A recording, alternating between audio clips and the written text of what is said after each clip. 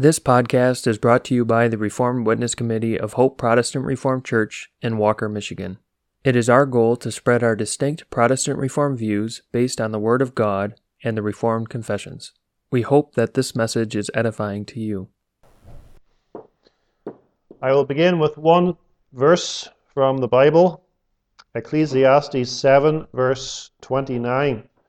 Lo, this only have I found, that God hath made man upright, but they have sought out many inventions.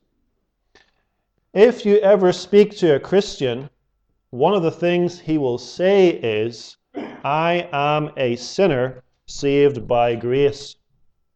A sinner is someone who sins. Salvation, to be saved, is deliverance from sin, and grace is God's favor by which he delivers sinners from sin. And so the subject of this evening's lecture is, what is sin? If we are sinners saved by grace, what do we mean by that first part, sin? One of the first things we must understand about sin is the fault of man. It is not the fault of God.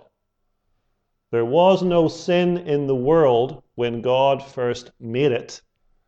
And that men are sinners today is entirely the fault of man, not God. God is always holy. We also ought to say that sin is actually not a thing. It's not a substance.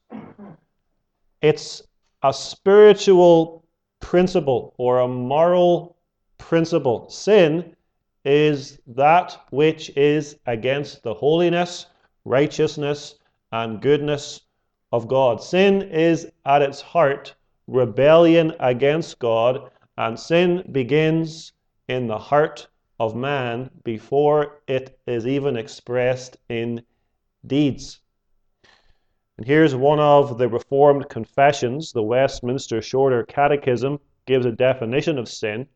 Sin is any want of conformity unto or transgression of the law of God. Sin, therefore, is any failure to comply with or any violation of any of the commandments of God. And so sin is really meaningless without a commandment of God which a person could then transgress. And the first commandment that God gave, which man transgressed, was this. Genesis 2, verse 17. But of the tree of the knowledge of good and evil thou shalt not eat of it, for in the day that thou eatest thereof, thou shalt surely die. There's God's clear command. Thou shalt not eat of it. There's also God's clear warning. In the day that thou eatest thereof, thou shalt surely die. And the Bible tells us that Adam and Eve disobeyed God. Genesis 3, verse 6. She, that is Eve, took of the fruit thereof, and did eat, and gave also unto her husband, and he, Adam, did eat. So God warned man about sin. God gave man a law. God warned man about the consequences of sin. But man went ahead and sinned anyway. If I can make an illustration, if I dig a pit, and if I build a fence around the pit, and I place all around the pit warning signs which say, danger, behind this fence is a pit, and you disregard my warning, break down my fence, and jump into my pit, whose fault is it that you are now stuck at the bottom of the pit? It's yours. You deliberately jumped into the pit. And that's the case with man. That's the case with Adam. Whose fault was the fall? It was Adam's fault. God made him upright. God made him holy. God gave him freedom to eat of all of the other trees in the garden. God gave a commandment and a warning, but Adam disregarded everything that God said, and he deliberately disobeyed God. And here is Scripture's verdict. Lo, this only have I found, that God hath made man upright, but they have sought out many inventions. Ecclesiastes 7 verse 29 and Romans 5 verse 12. By one man sin entered into the world. That's the fall.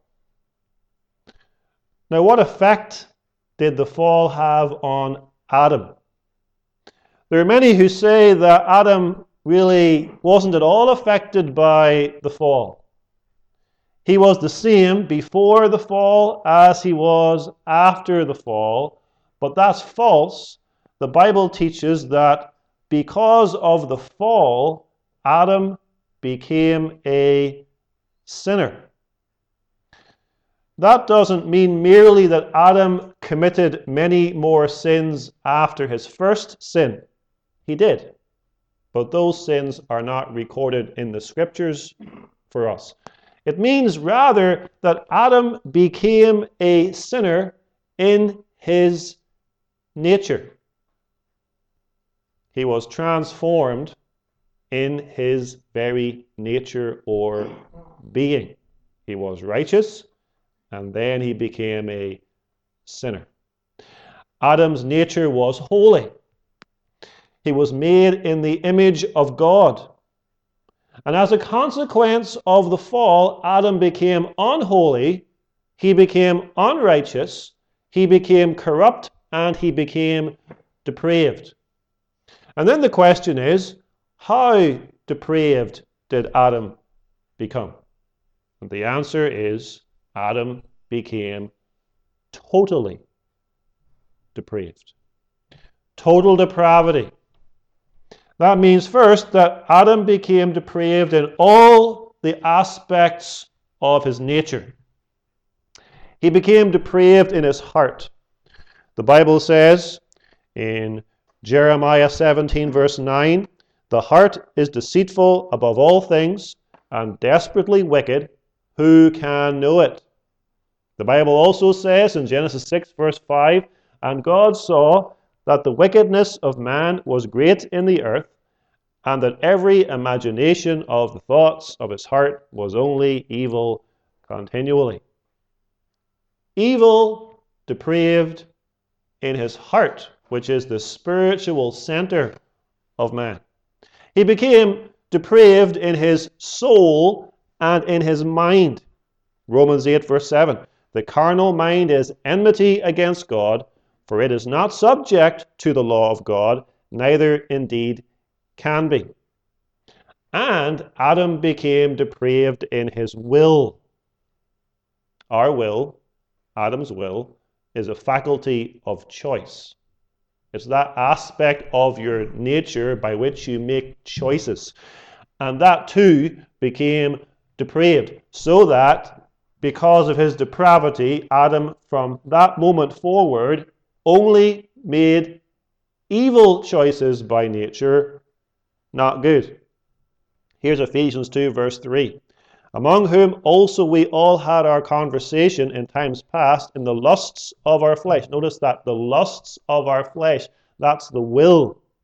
Fulfilling the desires of the flesh and of the mind, and were by nature the children of wrath, even as others. And then John 3:19, and this is the condemnation, that light is come into the world, and men loved darkness rather than light, because their deeds were evil. So Adam became depraved in his heart, in his mind, in his soul, in his affections, in his will. In the entirety of his being, Adam became depraved. Moreover, Adam became totally depraved in every aspect of his nature. He became totally depraved in his heart. He became totally depraved in his soul, totally depraved in his mind, totally depraved in his affections, and totally depraved in his will. To use another illustration, Adam became like a rotten apple. Now, you could have a rotten apple where part of the apple is rotten. You could cut out the rotten part and eat the good part. But that's not the kind of apple that Adam became. Adam became rather like an apple that is completely rotten all the way through, so that there is no good part. There's nothing there that you could eat, as it were. It's completely rotten and corrupted. And so the fall of man into sin means the loss of goodness, because man was made good, so he lost goodness. And on the other hand, he became actively corrupt in his nature. So we've seen the fall. We've seen the effect that this fall has had upon Adam. And that leads us to another point. How did Adam's disobedience in the Garden of Eden affect us? Adam ate the forbidden fruit. We did not eat the forbidden fruit. We were not there in person to eat the forbidden fruit. We did not commit the sin that Adam committed. How then has this any effect upon us? And the answer is that we are guilty of that first sin, and we are born corrupted because of that first sin, and therefore we, as well as Adam, are by nature totally depraved. So everything I said about Adam is also true of us. It's also true of all human beings who came after Adam, who were born by natural generation. The only exception to the rule is Jesus Christ. He was not born depraved. He was not guilty of Adam's sin. But everyone else, every other human being, is guilty of Adam's sin and is born depraved and is totally depraved by nature. That's because Adam did not sin as a private individual. Adam sinned as a legal representative. If you have a legal representative, what he does affects your legal status. And because he acted as our legal representative, when he became guilty because of his rebellion in the garden, we became guilty in him. And because we became guilty in him, God punished us in the same way in which he punished Adam. Because you must understand that what happened to Adam was actual punishment by God. Remember, God created Adam in his own image. When Adam sinned, God punished him by stripping him of his image. He was no longer permitted to bear the image of God. Adam was created righteous with God's own righteousness. God stripped him of that righteousness. Adam was created holy with God's own holiness. God stripped him of that holiness. Adam was created with the knowledge of God. God stripped him of that knowledge. And God gave him over to and delivered him into the opposite. So, Adam, having lost the image of God, took on instead the image of the devil. Adam's righteousness was changed into unrighteousness and perversity. Adam's holiness was changed into corruption and depravity. Adam's knowledge was changed into ignorance and blindness. Because you must understand that Adam was made positively righteous and holy. So he's holy. He doesn't then become, as it were, neutral, a sort of blank slate morally, but he becomes actively unholy. So he falls from being holy to being unholy. Actively unrighteous, unholy, and evil. And because he represented us, he lost the image of God, the righteousness, holiness, and knowledge of God for us too. And because we are Adam's descendants, we are born depraved and corrupt as he was. We are not born into this world righteous. Adam was born into this world righteous. We are not even born into this world morally neutral, as a blank slate. We are born into this world actively evil. That's the Christian message about sin. You and I this evening, whether we know it or not, whether we feel it or not, whether we admit it or not, are evil. We're evil. And all men are evil. And even little children are evil. Here's Psalm 51 verse 5. Behold, I was shapen in iniquity, and in sin did my mother conceive me. And here's Psalm 58 verse 3. The wicked are estranged from the womb. They go astray as soon as they be born, speaking lies. And Romans 5 verse 19. For as by one man's disobedience many were made sinners, so by the obedience of one shall many be made righteous. We've seen the fall. We've seen what effect the fall had upon Adam's very nature. We've seen what effect the fall had upon our very nature. And now we look at the consequences of sin. What does it mean practically that we are sinners? Well, first of all, it means we're guilty. We're guilty. We're like criminals before a judge. And guilty simply means that we are liable to punishment. God does not punish those who are not guilty. And the punishment of sin is death. And because of sin, we're all subject to death. And death includes all the miseries of this life and ultimately eternal death in the fire of God's wrath in hell. And so Romans 6 verse 23 says, the wages of sin is death. Second, sin is pollution. We are polluted and defiled and unclean and filthy in the sight of God because of our sin. We're guilty and we're polluted. Here's God's assessment of the people of Israel in Isaiah's day, Isaiah chapter 1 verse 6. Picture this in your mind.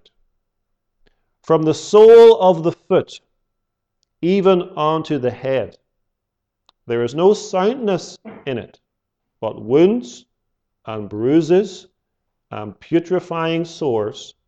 They have not been closed, neither bound up, neither mollified with ointment. That's the picture of a leper, covered head to toe with sores and wounds and pus, vile and disgusting. Third, sin is bondage or slavery. Sin enslaves a person, rules over him as a master rules over his slave. Sinners think they're free, but in reality they are in the worst kind of bondage. Jesus said in John 8:34, "Verily, verily, I say unto you, whosoever committeth sin is the servant or the slave of sin." So we're guilty before God, we're polluted before God, and we are slaves of sin in the sight of God. And the practical effect of being a sinner is that we sin.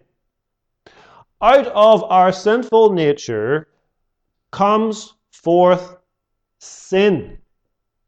Sinful thoughts, sinful words, sinful deeds. They're all the fruit of a corrupt tree. Jesus calls us corrupt trees. They're corrupt streams from a polluted fountain. It all comes forth out of the sinful heart of man. Here's Jesus in Mark 7:20-23. "That which cometh out of the man, that defiles the man. For from within, out of the heart of men, proceed evil thoughts, adulteries, fornications, murders, thefts, covetousness, wickedness, deceit, lasciviousness, an evil eye, blasphemy, pride, foolishness. All these things come from within and defile the man." And that means that we are not able to do anything good. If you have a totally depraved heart and mind and soul and will, your totally depraved heart will produce only evil. It won't produce anything good. It's not possible for you to produce anything good of yourself. It's not possible, therefore, for you by nature to do anything which is pleasing to God. Everything you do, even if you think to yourself it's good, and even if society tells you that it's good, and it looks outwardly good, is actually evil, because God searches your heart, and He knows your motives. He knows, for example, you don't do it to the glory of God. He knows you don't do it perfectly, obeying His law perfectly. He knows it's mixed with pride and envy and unbelief and all kinds of other motives. And so, here's what Romans 3 says about us by nature. "As it is written, there is none righteous, no, not one." Remember, Adam was righteous, but now there's none righteous, no, not one. "There is none that understandeth, there is none that seeketh after God. They are all gone out of the way, they are together become unprofitable," or good for nothing. "There is none that doeth good, no, not one." There's no one who does anything good, no, not one. "Their throat is an open sepulchre." Imagine standing before a tomb and smelling the rotten flesh of a decomposing corpse. Their throat is an open sepulchre. "With their tongues they have used deceit. The poison of asps," which is a poisonous snake, "the poison of asps is under their lips, whose mouth is full of cursing and bitterness. Their feet are swift to shed blood. Destruction and misery are in their ways, and the way of peace they have not known. There is no fear of God before their eyes." We're not partially good and partially evil. We are completely evil in every part, and every part of us displays that evil. Our mouth, our tongue, our lips, our heart, all of it displays evil. And so we can't do anything good, and we are wholly inclined to all evil. You might be very respectable here this evening. You probably have no criminal record. Most likely you never have a criminal record, God willing. But you and I are capable of every conceivable sin. It's in here, in our hearts, lurking. ready to express itself at any given moment. We're all potential murderers. We're all potential adulterers. You name the sin, we are able to do it because sin is in our flesh. It's in our very nature. Now, there are some people who are more inclined to one sin than another sin. But all of us are wholly inclined to all evil. Lust, envy, greed, malice, pride, covetousness, and all the rest. All of these things are found in our nature. And therefore it's a mistake that some people make to say that sin is only in the deed. That was the Pharisees' view. When Christ came, the Pharisees boasted that they had kept God's commandments. And Jesus said, no, you haven't, because you haven't thought about the heart. Just because you have never stabbed someone or shot someone or poisoned someone does not mean you're not guilty of murder. You are guilty of murder if you have hated someone in your heart. And just because you've never actually slept with another man's wife or husband does not mean you're not guilty of adultery because you have lust in your heart. That's what Jesus taught. And just because you never robbed a bank doesn't make you guiltless before God, because you have envy and covetousness and greed in your heart. And these things could very easily blossom into the full public sin of murder, adultery, or robbery. And that's the Christian doctrine of sin. And if that's true of man, and that's what the Bible teaches about man, if that's true of man, then there is no hope for man in himself. And that's why the Bible emphasizes this truth so much. Because the Bible wants us to see there is no hope for you in yourself. If you try to find some salvation in yourself by doing works or by obeying commandments or by becoming religious, you'll never have any salvation. You must see yourself as a guilty, polluted sinner who is in deep spiritual bondage, and that's why you don't need a helper or advice. You need a Savior. And that's why Jesus came. Jesus came to save sinners. He took his people's guilt by enduring punishment in their place on the cross. He powerfully cleanses his people from sin's pollution by working in them by his Holy Spirit and washing them in his blood. And he powerfully delivers them from bondage by paying the price for their deliverance, the ransom price, on the cross. The Bible says, believe in Jesus Christ the Savior, and you shall be saved. That's his name. Matthew 1:21. And she shall bring forth a son, and thou shalt call his name Jesus, because he shall save his people from their sins. Thank you for your attention. Thank you for listening to this message. It is our hope that it was edifying to you. Please subscribe to our podcast. We publish daily meditations, Heidelberg Catechism Lord's Day sermons on Wednesdays, and topical podcasts on Fridays.